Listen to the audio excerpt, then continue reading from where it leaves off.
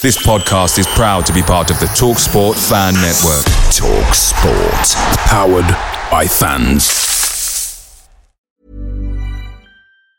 And there it is, that's as good as it gets on this stage. Nissan Townstar EV strikes again. It's an unstoppable van, unstoppable. Just fantastic. You can actually see the Pro Pilot technology in action. Effortless parallel parking. It moves with all the confidence that comes with a 5-year warranty. And with a bench full of all-star van experts, there's real strength in depth here. That's all-star quality. Search Nissan Townstar EV and visit your local all-star van centre to see for yourself. Terms and conditions apply. 5 years or 100,000 miles, whichever comes first. Pro Pilot is an advanced driver assist technology. Driver's responsibility to stay alert, drive safely, and control vehicle at all times. The TalkSport Fan Network is proudly supported by McDelivery, bringing you the food you love. McDelivery brings a top-tier lineup of food right to your door, including my favourite, the quarter pounder with cheese. No matter the result, you'll always be winning with McDelivery, so the only thing left to say is, are you in? Order now on the McDonald's app, and you can also get reward points delivered too, so that ordering today means some tasty rewards for tomorrow. Only via app at participating restaurants, 18+, rewards registration required, points only on menu items, delivery fee and terms apply. See mcdonalds.com.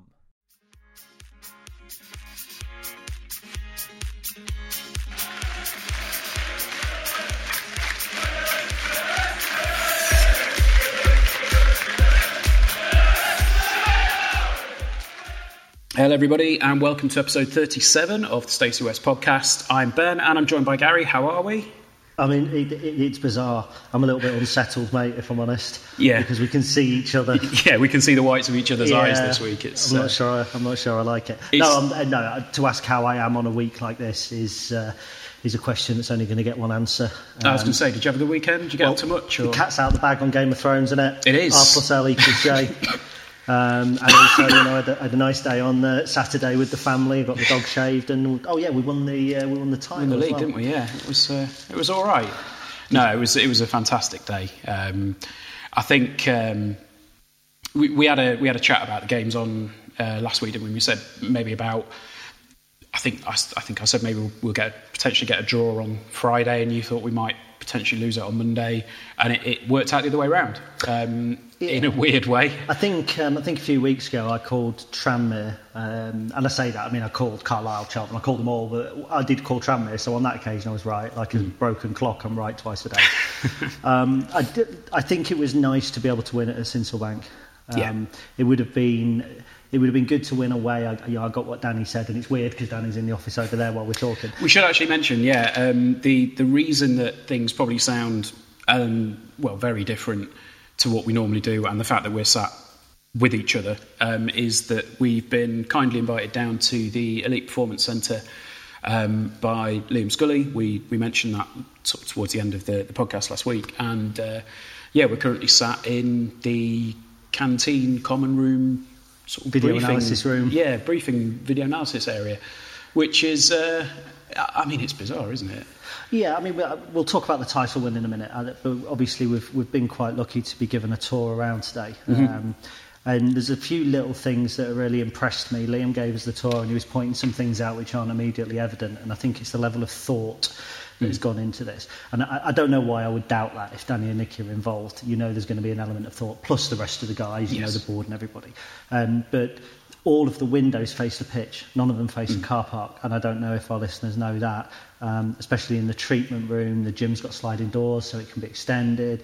The overhead lockers in the changing room with the little messages in there, and somebody with a hairdryer. We'll have to run a competition. Bright pink hairdryer, yeah. It's not Bozzy, is it? Unless he dries his beard. Because, in this day and age, beard care is everything. This is a phenomenal facility, and we were lucky enough when we first got here to chat to a couple of the stats guys. Now, I remember chatting to them in the National League, and I think that they were volunteering at the time. They'd put this programme together. They wanted to deliver this stats programme. I think it was initially they wanted to put it into schools and be able for school kids to analyse their development. They work for the club now, and I think it's just testament to those things that people don't see behind the scenes. We're sat here in this phenomenal environment that the club have only had really available for 6 months. We've been told it's a work in progress. I walk around it, and to be honest, it blows me away. And I know that it's not the full vision. When you come here and when you chat to those guys and you chat to the people that are involved, I don't know why I was ever worried about not winning the title, to be honest. They may as well have just given us it as soon as we open the doors on this place. Yeah, I mean, I think you pointed out on the podcast a few weeks ago that since we've been in the training ground, since we've been in the EPC, it's been, well, we've lost one game, and that was last Friday. Could you blame Lee Mason? Well, I mean, I was able to watch it legitimately, of course. I have to say that because Liam sat opposite me. Yep. I was able to watch the game, and it was.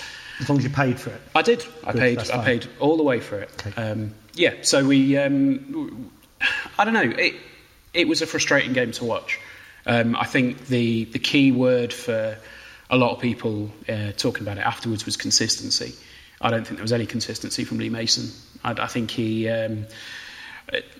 Fair enough, I think the 2 yellow cards for Shackle, I think they were yellow cards. I think he probably should have known a bit better. I think they might have been... The first one, he was late with it, and the second one, he pulled him back. And it's like, by the letter of the law, yes. But then when you see some of the other challenges that went in from other players, whether it's our players, whether it's the opposition players, and I think Danny said in the post-match interview that there was a point where, Bozzy ran past their keeper and pulled the keeper back to try and prevent a quick break. And at the time, I was on Twitter at the time, and I said, he's very close to a booking here, and I don't understand why that's not. And then there was the challenge on Harry Anderson at the end of the game, which was, that was an assault, really, wasn't it? I'm a hypocrite because I wrote that I didn't think the first one was a yellow card, and I've watched it back a couple of times. I was wrong, and what I wrote was wrong. They're both yellow cards. Yeah. I think it's frustration coming out, if anything. We can't blame the official for it. At the end of the day, it's a game we lost. Football teams lose games. We're not used to it, and that's why it stung so much. What really winds me up, and he's a friend of the pod and he doesn't know it, is that fourth official. Now, Mr. Stockbridge is a man who I struggle with. Is that who it was? Seb Stockbridge was. Yeah. Oh, right. And so Kean Bolger's been booked for entering the field of play, bookable offence. But the person that controls that incident, that moment, is the fourth official. The fourth official was Seb Stockbridge, and he's always a homer. He loves a home team. He's given us weak penalties against Accrington, and I believe it was Bury earlier in the season. He obviously sent Billy Knott off, which brought him to my attention for life when he did that. So, yeah, Mr. Stockbridge again. But moving on from that, because let's face it, Good Friday was bad Friday. Easter Monday was incredible. I think that there was an air, wasn't there? As soon as you walked into the ground on Saturday, everyone was... you could feel it. It was just bristling. And everyone had that slight confidence, that little bit of swagger to him, and they thought, we're going to win the league today. Some people looked down the Tranmere team sheet, didn't even see James Norwood. You were that excited? I'd had a few pints by then, Gary. I was on call all week last week and I couldn't drink, and I'd felt horrible all week, and I had a really bad day on Sunday on call, so I thought, right, I'm going to have a few drinks. And then by the time I read it, I went straight to the bottom of the Tranmere team list. I thought, he's not in the final, he's not there, he's not playing. And I handed my phone to you, you just went, it's where it says 10, Norwood. He's the one that says Norwood. That's No, we laughed. Yeah. Do you know what? After the game, I heard an awful lot of people saying they were one of the best teams we've seen at Sinsel this season. I know Michael did. Greatest respect for Michael Horton, Hope and Glory, the proper podcast, not the kind of homemade one that's pinned on the fridge with Ben and Gary age 6 written on it. But I thought, in actual fact, I think that the joy at winning the title brought out this kind of this respect for the opponent, which might not have been entirely justified. They were a good side. Yeah. Not going to criticise them at all. Whether they were one of the best sides we've played, they gave us a tough game. I was going to say, I thought it was one of the best games that we've seen at Sinsel Bank for a while, because I think they came, they knew what they needed to do. They gave us a game. They really did. And I think had Norwood been maybe 100% fit, or if he'd have not been in the form that he was in, I think we probably would have seen quite a few goals on Monday for both sides. I think it would have possibly opened the game up if it might have been a little bit more free-flowing. I think if it had been on form, we would have lost. Because I think the pressure, we missed some good chances, no criticism of individuals. The only thing that worried me is when Mark O'Hara said he saw a shadow and he lashed out. Yeah. You'd hope there was a call. But anyway, that's by the by, because you can't criticise. I thought it was a very, very good performance from us. Yeah. I thought we created some very good chances. I thought John Akindi was absolutely phenomenal from start to finish. He was a powerhouse, and I think that we overrated Tranmere. I think Forest Green were a better side. I know we beat them, but I thought for 70 minutes they were a better side. I need to than get we a were. bucket so you can spit. I know. And I think when you look at some of the other teams who have come and done a job on us, the likes of Northampton, Cambridge, who have come for a draw, I think in terms of defensive setup, I think that they were better. Really like the big lad at the back. Is it Monther? You know how bad I am at pronunciations. Yes. I'm like my dad trying to pronounce anything. Andrade, Clive Nats. Monther. I'd heard a lot about him, and looking at him, I thought he's going to be a cart horse, and I thought he was phenomenal for them. I like Ollie Banks as well, and he scored against us for Swindon last year. But anyway, the game of football is one thing, but that final whistle. Yeah, I think you've said it on, I don't know whether it's social media or in a blog post, where you basically said that you're not one to get caught up in everything and celebrate. You like to sort of watch almost from afar, if you like. I'm not going to lie. I was stood in the seat that my dad sat in for his final few years at Sincilbank, and when that full-time whistle went, there was strange wet stuff falling onto my cheeks. It was a moment that I am never going to forget, ever. And then just watching everybody flood onto the pitch, and hearing over, the din again, and it's that man Alan Long once again saying, here are your League Two champions. Don't you get? Do you know what I'm filling up in a minute? It was, it was just phenomenal. And it's been said a lot this week. 3 titles in 3 years, 3 trophies in 3 years, and 2 league championships in those 3 years. The trajectory that this club's on at the moment is something else. People have come and gone in terms of support, and they've come back. I'm one of them. I've come back. You don't need to keep labouring on that, Ben. I know. You don't have a penance to pay. I know that the comments from earlier in the year were from our good friend, what's his name?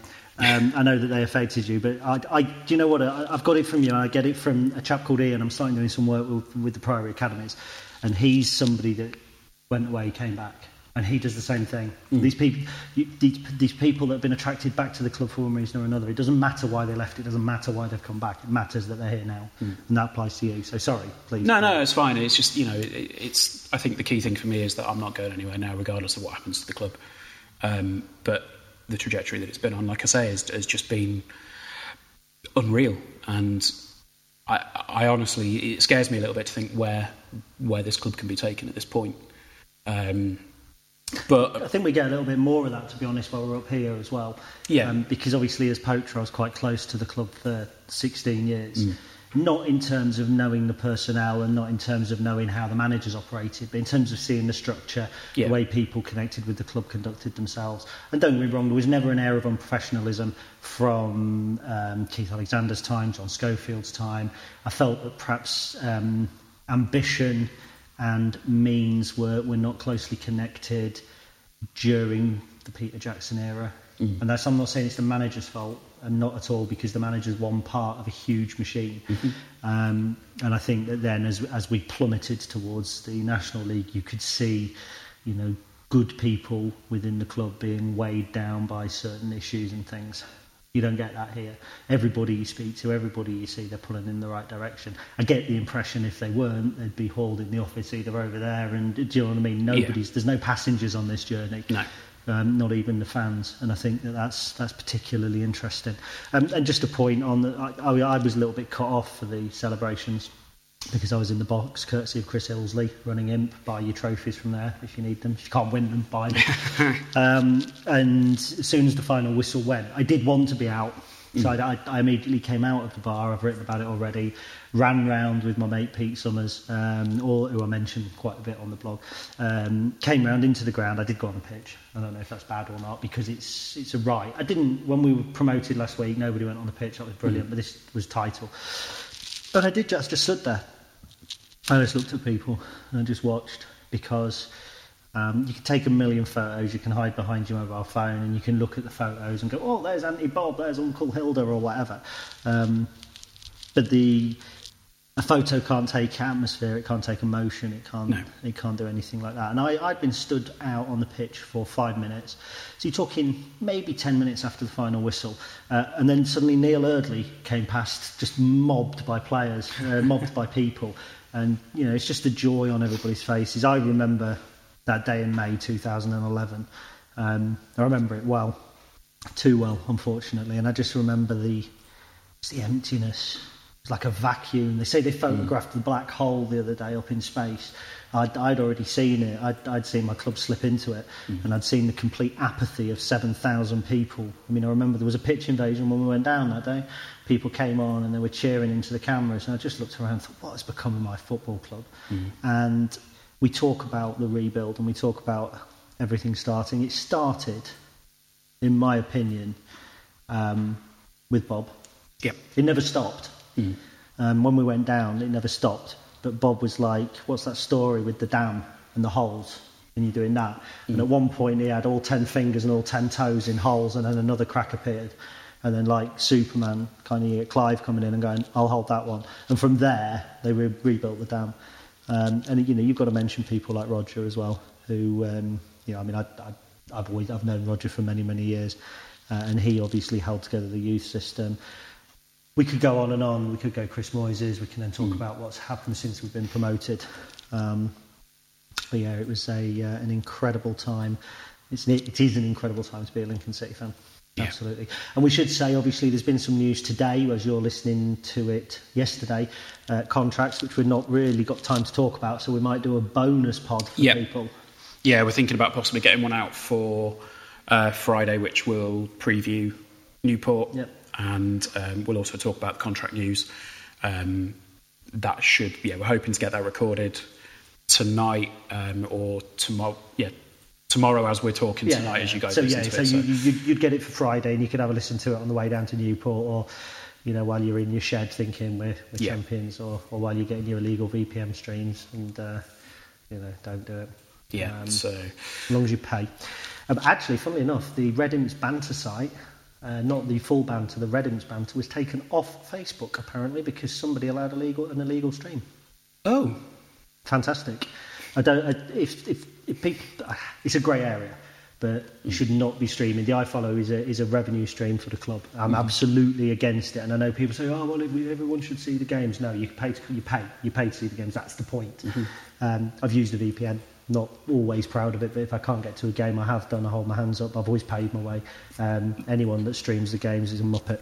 Yeah, that's exactly what consider yourself barred from the Stacey West blog. That's exactly what happened with me on Friday. I couldn't get there.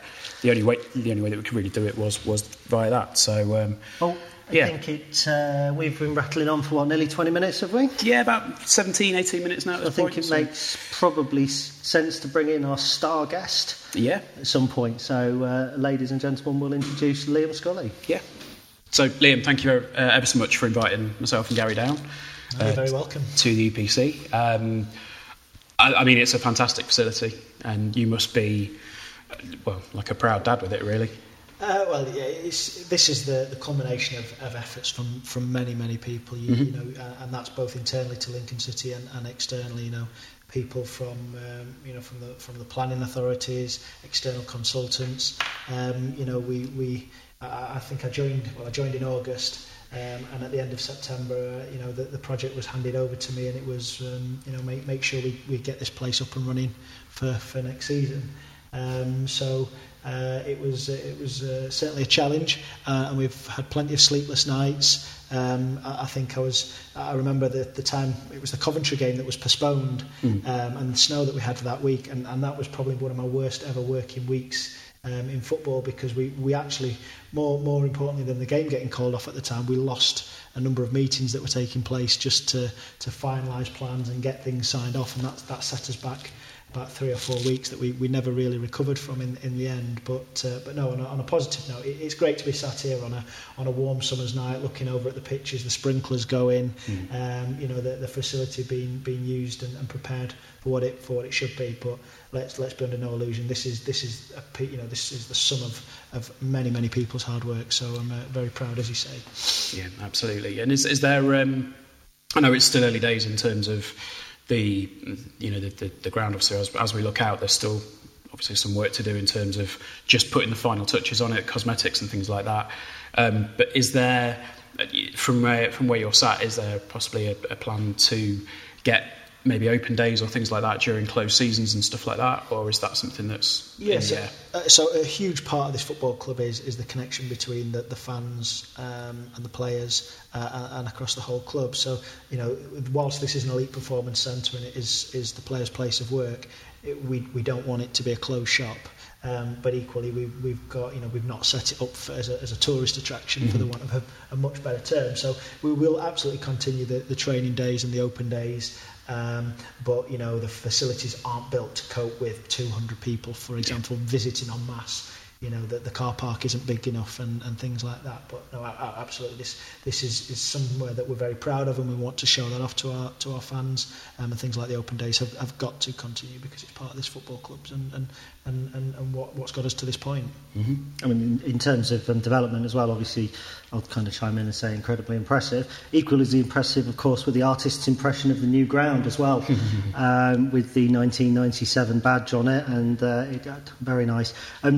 In real terms, for the listeners, do we have a kind of a latest update on the stadium at all? No, we're still at the hands of others at the moment. It's the stadium on the Western Grove corridor. If we were to move there, is part of a far bigger project. And as much as we're quite big news at the moment in time, respectfully to ourselves, that the stadium development would be a small part of a far bigger city development, multi-million pound development that would be part of the city and its growth strategy. So we do need to wait for the outcome of headline planning permission and various a bit boring things that are going on behind the scenes, and then based on the outcome of them, that's when we can start making decisions and considering things, and that includes timelines. Is it going to be 3 years away, or is it going to be 15 years away? That's they're the things that are going to inform our next decisions. Cool. And with that in mind, obviously that means certainly staying put us in Sylvank for the foreseeable future. Increased challenges in terms of visiting supporters, trying to get extra bodies in. Obviously, I've heard talk of temporary seating, I've heard talk of safe standing. What sort of things are you planning on investigating over the summer, and how do you see even minimal gains with the ground? Yeah, I think the best way that we can get wins in terms of stadium attendance is set up, and equally how we sell tickets. Anything on top of that, temporary stands or whatever else not. I know people look at the models and others that do it maybe for big FA Cup games, but for us, if we were to build any temporary stand, and because of the economy of the scale and because of the type of work that we would need at Central Bank, the bare minimum payback would be 90 full stadium sellouts. So for us to increase the capacity by 300, but have to sell the stadium out 90 times before that investment pays itself, breaks even, we don't see that as a sensible investment and tying up cash in the business in the short term, ultimately. So predominantly it's going to be stadium setup. We're looking at things in terms of the dugouts. There's a number of heavily restricted views in the Serenity stand that can be brought back into play by reducing the heights of the dugouts. The University of Lincoln stand, at the moment that's exclusively for university students. Next year that will be brought back into general sale, and equally the junior imps in terms of how that's sold and the cut-off windows. Ultimately we need to get tickets to general sale quicker. So general, so fans that aren't part of various clubs and membership can get the opportunity to get seats. Including in that is the away teams. Ultimately the rules that bind us at the minute is we ask the away club to take their tickets off sale by midday on the Friday, which then enables us to put any remaining seats, move the segregation and put them back on sale on the Friday night. The ruling isn't in our favour with that. But even if we can pinch 24 hours on that next year, it will need the compliance of the away team. But things like that will give us an opportunity. And it was heartbreaking actually, because when I arrived at the ground on Monday, there was a queue of fans that were just begging for tickets, desperate to get in, and they didn't know they would be available because of work patterns or whatever. And to stand there and say, I'm sorry, we're sold out, and knowing the likelihood of what was going to unfold, it was heartbreaking to have to turn people away. So it's definitely a challenge, but hopefully what we can do over the course of time is just give people the best possible opportunities to get tickets. For those that want them and can put some time into getting tickets, then giving those people the best possible opportunity. I think that's the best we can do at this moment in time. Cool, and just quickly one more from me before I throw it back over to Ben for a moment. One of our listeners mentioned segregation. I know it's a point that we've touched on before, and would you just be able to clarify the reasoning behind the segregation between home and away fans?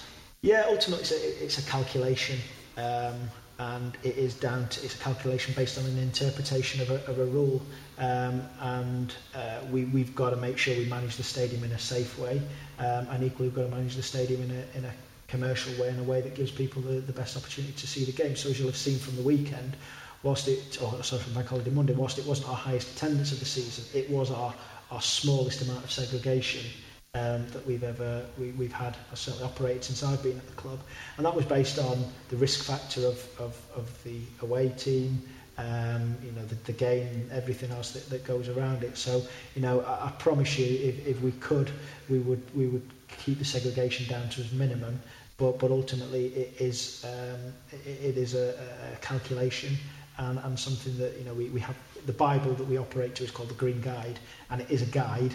However, it would be a very brave chief executive and a very brave safety officer, with Hillsborough, Bradford, etc., that would go against the advice set out in the Green Guide. Wonderful, thank you. Yeah. So obviously you've been in a relatively high position at several different clubs now. How does the setup that Lincoln have got now compare to other clubs that you've been at? And I know there's no horses on any pitches or anything like that at this point, but in terms of the setup from when you came in and where it is now, and the development that's been there. Yeah, it's really difficult to compare, because whilst there's 72 football clubs in the EFL, not there isn't two that operate the same, and we do talk off the field, and look, we'd all sell each other's granny for 50, sell our grannies for 50 pence on a Saturday to get a win. But behind the scenes, we do try and work together in the best way possible, because we understand the industry that we're in. I think what I've been proud to be a part of since coming into the Football League is a football club that's just matured and has become and can hold its own in the EFL, and that's not just on the pitch, that's off the pitch as well. You'll see things, and I'll probably get a slap from the media team here, but when we first came into the Football League, we didn't meet the Family Excellence Award standard, and it's been an 18-month project to get certain elements, and that's infrastructure, that's staffing, that's people to meet that kite mark.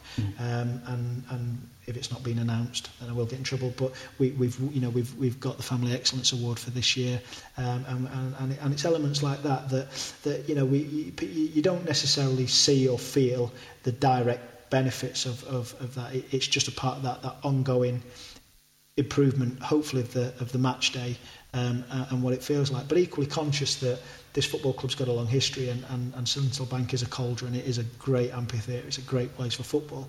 So we're definitely not trying to sterilise it or take it away from that. But we're just trying to cater for that wider audience that we're very proud to have. So I think that the number one thing for me is just seeing our evolution and our maturing and our growing up as an EFL team in the latest era. Yeah, because I know you said you came on board August, yeah. And I mean from a personal standpoint, the growth from even since then has been, well, we said it a little bit earlier in the podcast, the trajectory has just been a straight line up, really, in terms of the success on the field and what's happening off the field as well. And there are a lot of people that, some of our listeners have said, oh, things are getting too corporate, but I think in terms of from a personal standpoint, I think the balance is being struck really well at the moment. And, you know, this isn't me being sycophantic just because you sat there and I'm blowing smoke or anything. Sounds like it's not what you were saying last week. You know, that's not what I'm doing at all. But I just think it seems like the balance, more often than not, is being struck fairly well. Well, no, thank you for that. And look, it honestly is a difficult balance to strike. You know, one of the key expectations of my role is that we can generate, you know, commercial income that allows us to compete on the field, and ultimately that money is invested into on field. So I think the challenge that we've got is as we grow and look, we will be coming up in League One. We will come up against people that, you know, with respect, if we're thought of as commercial, we will come up against commercial beasts in a sense.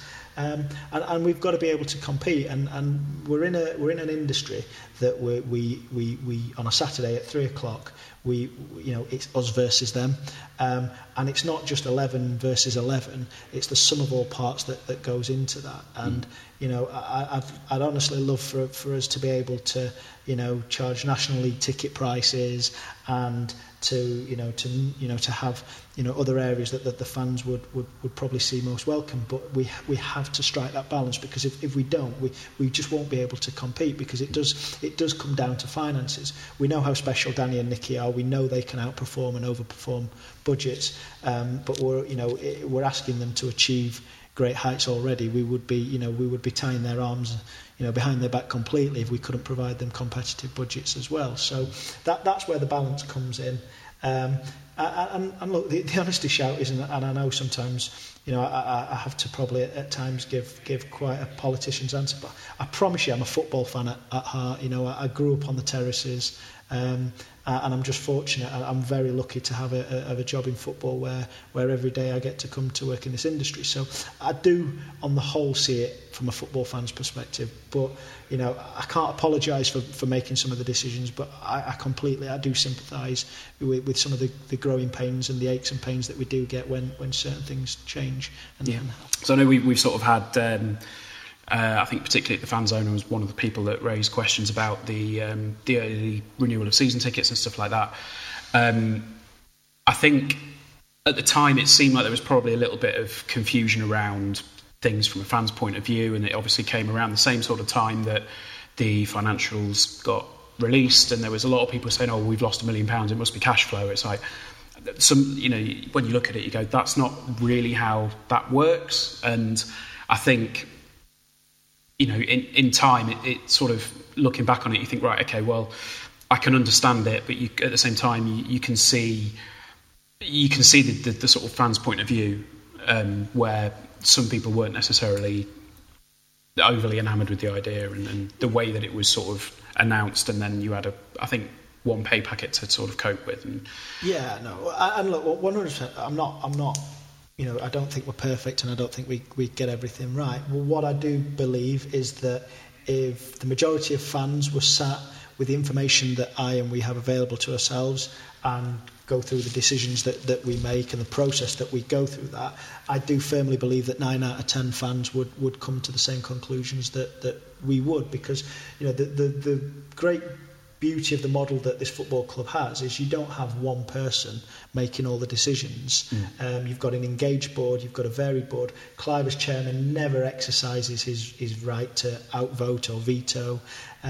So when we have these discussions and debate, it's beaten up at board level, and then we have elements like the supporters board. We have team members, people like the SLOs that also are there as a fan and can consider it from a fan point of view, and ultimately we get to an outcome. Now, sometimes our timing's not great, but equally we look at things and there's maybe not an alternative. But we definitely reflect on things. So, you know, when people feel we've got things wrong, it hurts. It definitely does, because we don't ever set out to upset people, and we definitely don't ever set out to you know, speech brackets, get things wrong in a sense. But we're objective enough to and hopefully we're honest enough to review things when you know, however they go, whether it's deemed as a success or possibly less so.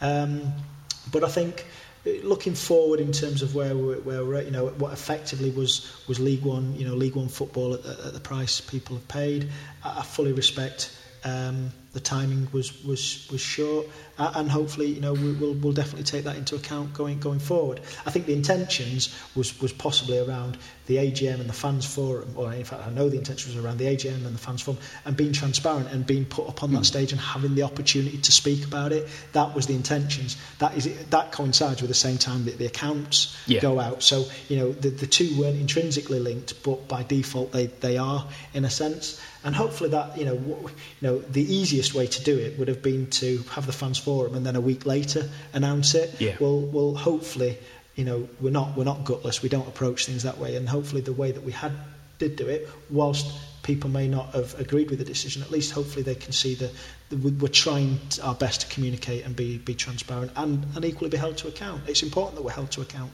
for our decisions. There's nothing wrong with that. What's the latest with season tickets in terms of the next stage? So as we're recording this now, I think fans can expect an announcement in effectively tomorrow. So by the time this goes out, I think there should have been an announcement made, which is basically looking at the prices next year. In terms of Zebra Finance and replacing them, we're 80% down the road with another supplier. They're doing their due diligence on us, we're doing the due diligence on them, and ultimately, all being well, we should be able to announce something in the next week to 10 days on that. But unfortunately, pricing will have to go out without the spread payment options. But nobody will miss out, because by the window is going to be a significant period of time. So the finance option will be available, all things going well. Cool. And just one last question. In terms of the early bird, now that we've kind of swallowed that bit of pill and people are aware that there might be something going out in, was it March last year, is that a pattern that you think that the club will continue to adopt? Yeah, so if you... that is going to be part of our business model going forward.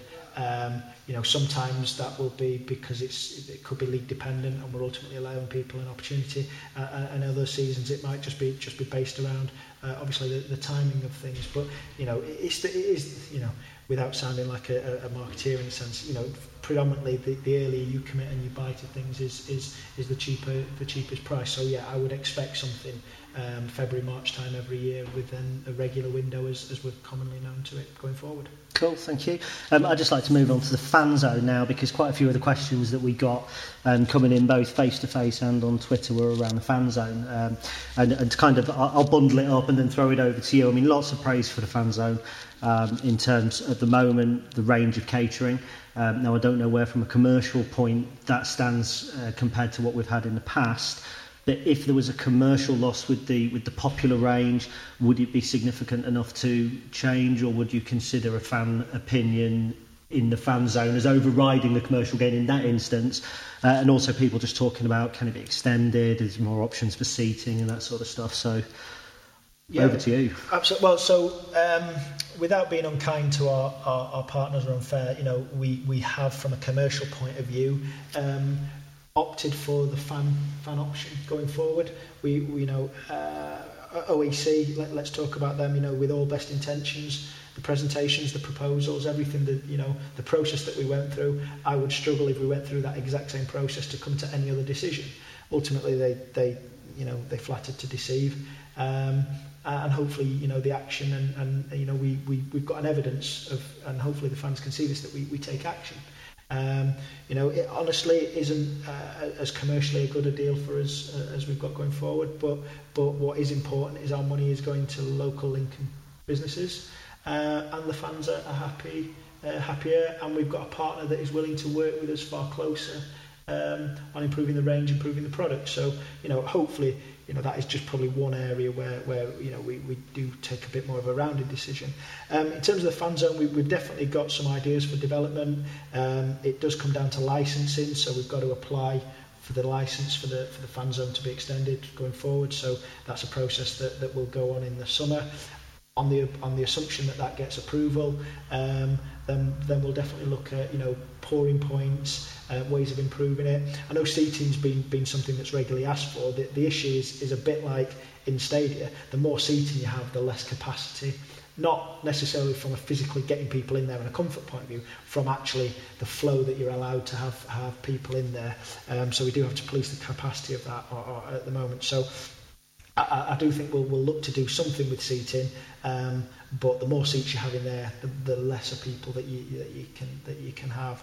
And then equally, I think the other area that we're desperately trying to improve in there is what happens in winter in the colder months. So how can we winterproof it? Whether it's shelter, whether it's covering, whether it's just heaters, But we want to, it is a temporary structure, and it is quite costly to set up. So any way that we can kind of bring in more permanent features that reduces our setup costs, but equally provides a better experience is definitely where we're heading. Fantastic. Martin Green, if you're listening, you can just press mute now for a couple of minutes, because I know that you're not interested on Twitter, so we love you. Go watch Man City or something for 5 minutes. But Liam, since you've been at the club, what would you say is the one single achievement that you've kind of orchestrated or been involved in that really stands out for you as giving you personal satisfaction? Oof, it's a really good one. It's difficult, and I promise you this isn't just trying to be cliche, but nothing at Lincoln City is about one person, or it's ultimately about the team. And I think for me, and I mean this respectfully, we had a hell of a journey off the field to becoming EFL ready, and then for us to quite quickly go from not only being EFL ready, but to be competing at the top end of the table on the field, and then equally things in the back office and off the field. So, there's been a huge development and growth, and I'm just lucky to work with some really dedicated people. I think there's some in terms of infrastructure. Obviously the training ground and some of that's obviously as a standout item.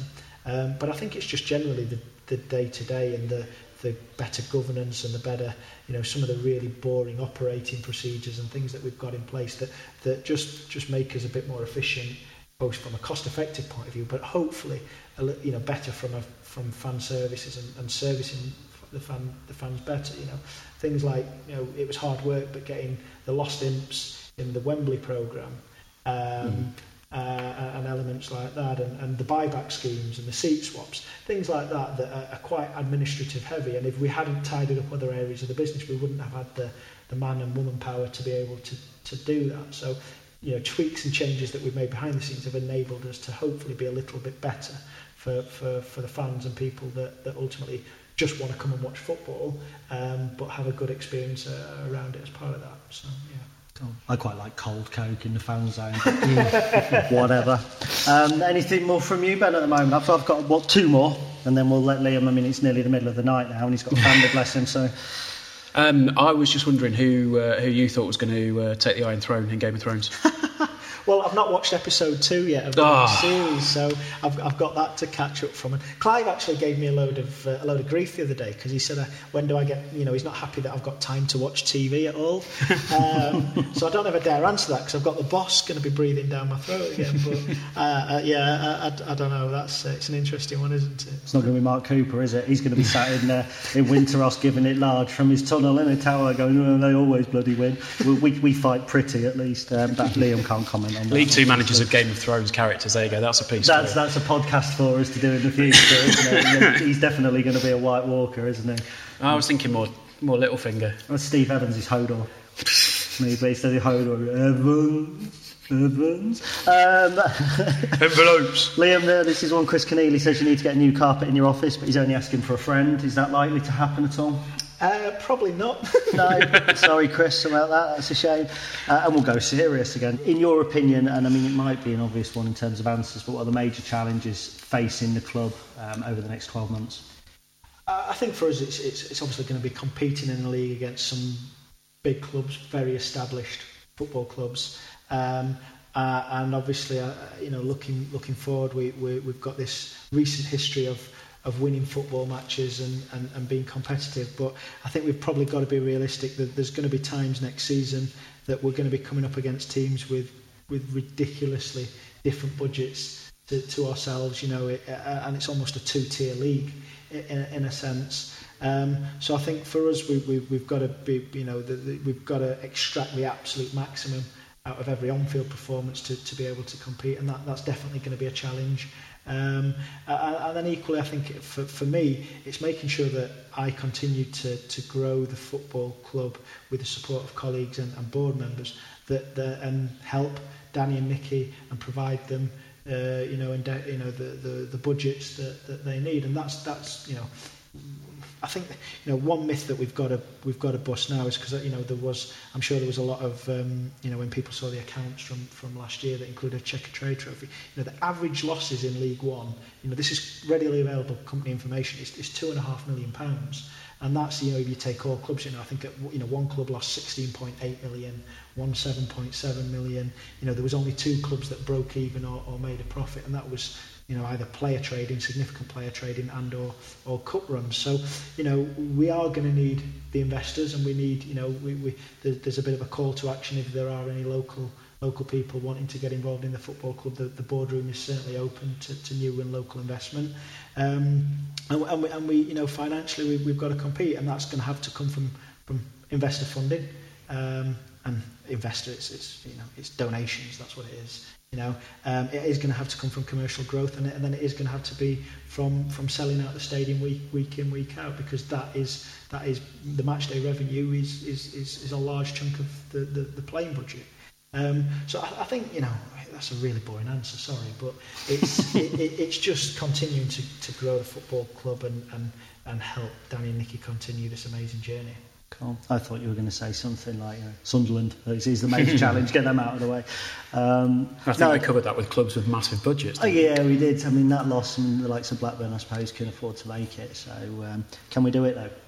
Yeah, with the management team we've got and the players, the core squad that you've got, and you spoke about it. I think I overheard you earlier talking about the attitude and the belief of the squad, and they genuinely are just, first of all, good human beings, and they put the team first. And when you've got that mentality, and I think there was a text message that went around that said when you've got this group of people pulling on the same bit of rope at the same time in the same direction, you can achieve miracles, and I don't think we're going to need to achieve miracles next year, but we're certainly going to have to be above par every single week to be competitive, and we'll need the fan support in doing that and getting us through games. So yeah, it's going to be a whole club effort once again, but very, very much looking forward to it. How exciting that Lincoln City versus Ipswich, Lincoln City potentially against Sunderland in the league. We're competing in the same league as these teams. Wow. Yeah, 3 years ago that was a game that everyone sort of dreamed of. Ipswich in the cup, that's going to be amazing, and then we're equals next season. Will you be celebrating if we score against Doncaster? Yeah, absolutely. None of that not celebrating. 100%. I think I got accused of being a pitch invader the other day on Twitter. You did. Which, whoever that guy is, by the way, he's rapid, so Danny will want to have a word with him, because he's very quick. But yeah, no, absolutely. Listen, great friends at Doncaster, and I owe the club a lot, but 100%. There's only one red and white in my veins right now, and that's Lincoln City. Oh, not Sheffield United. No. As Danny recovered from getting another smacker on he didn't get another one, did he? He got a full on. Well, that's just copycat. That's not on.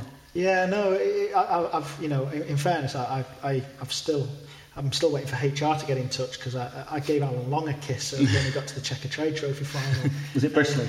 Yeah. Was it Bristly? Yeah, absolutely. So I feel sorry for Sue, his wife. But yeah, but they had the great moments, aren't they? And look, listen, very, very quickly. I know. Look, I can say this because it's independent media. I know we had to do the pitch invasion comments and stuff. Look, we're fans, we understand, but there's things we've got to do as a football club, and I just, hopefully people understand that. But it was I can't say it was great to see everybody on the pitch, but you know what I mean. It was.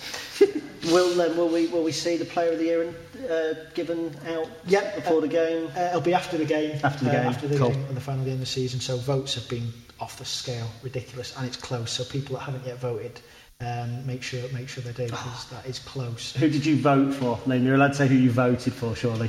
No, absolutely. No, absolutely not. Completely impartial. Okay, I voted for Bozzy.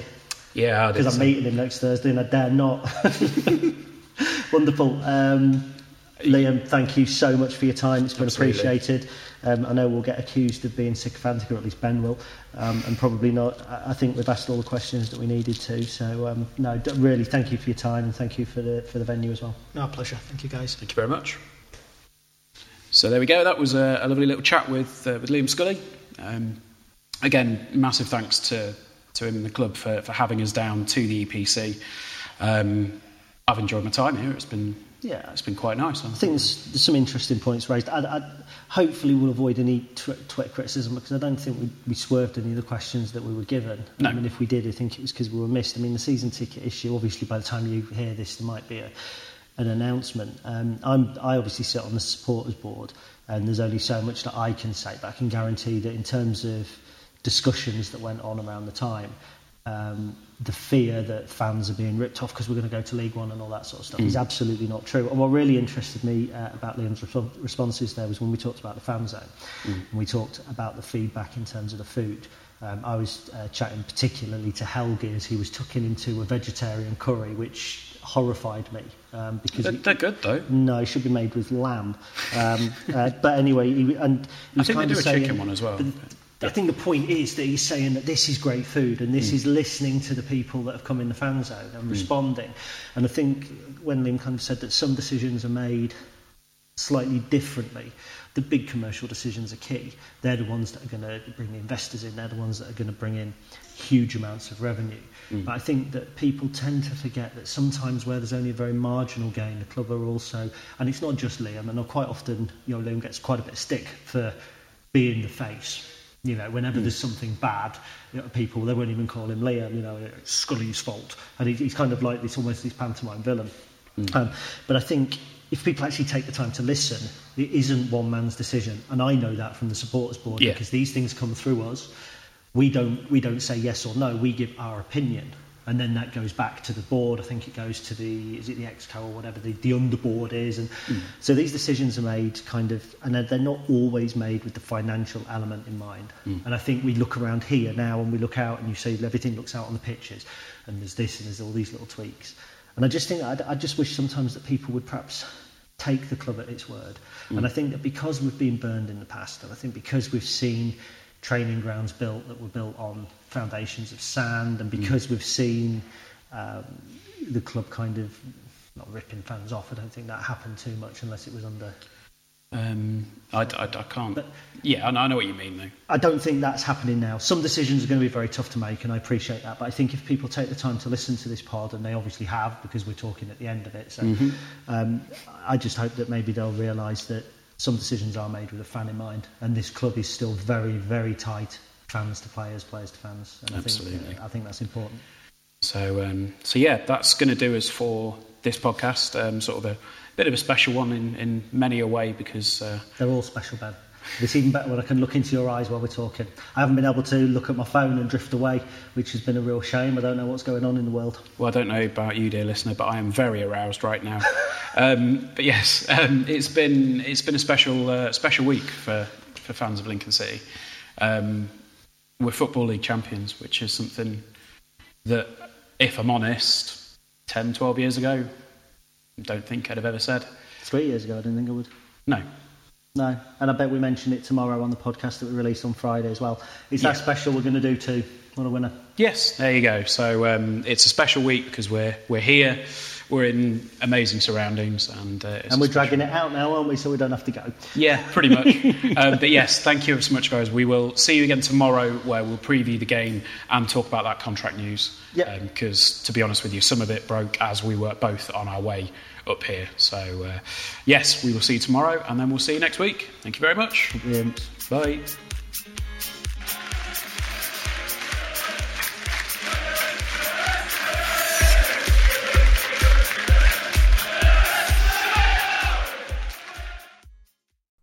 It's the 90th minute and all your mates around watching the Imps on iFollow. You've got your McNugget share boxes on the go. Your mate's already got booked for double dipping, but then you steal the last nugget, snatching all 3 points. Perfect. Order McDelivery now on the McDonald's app. You in?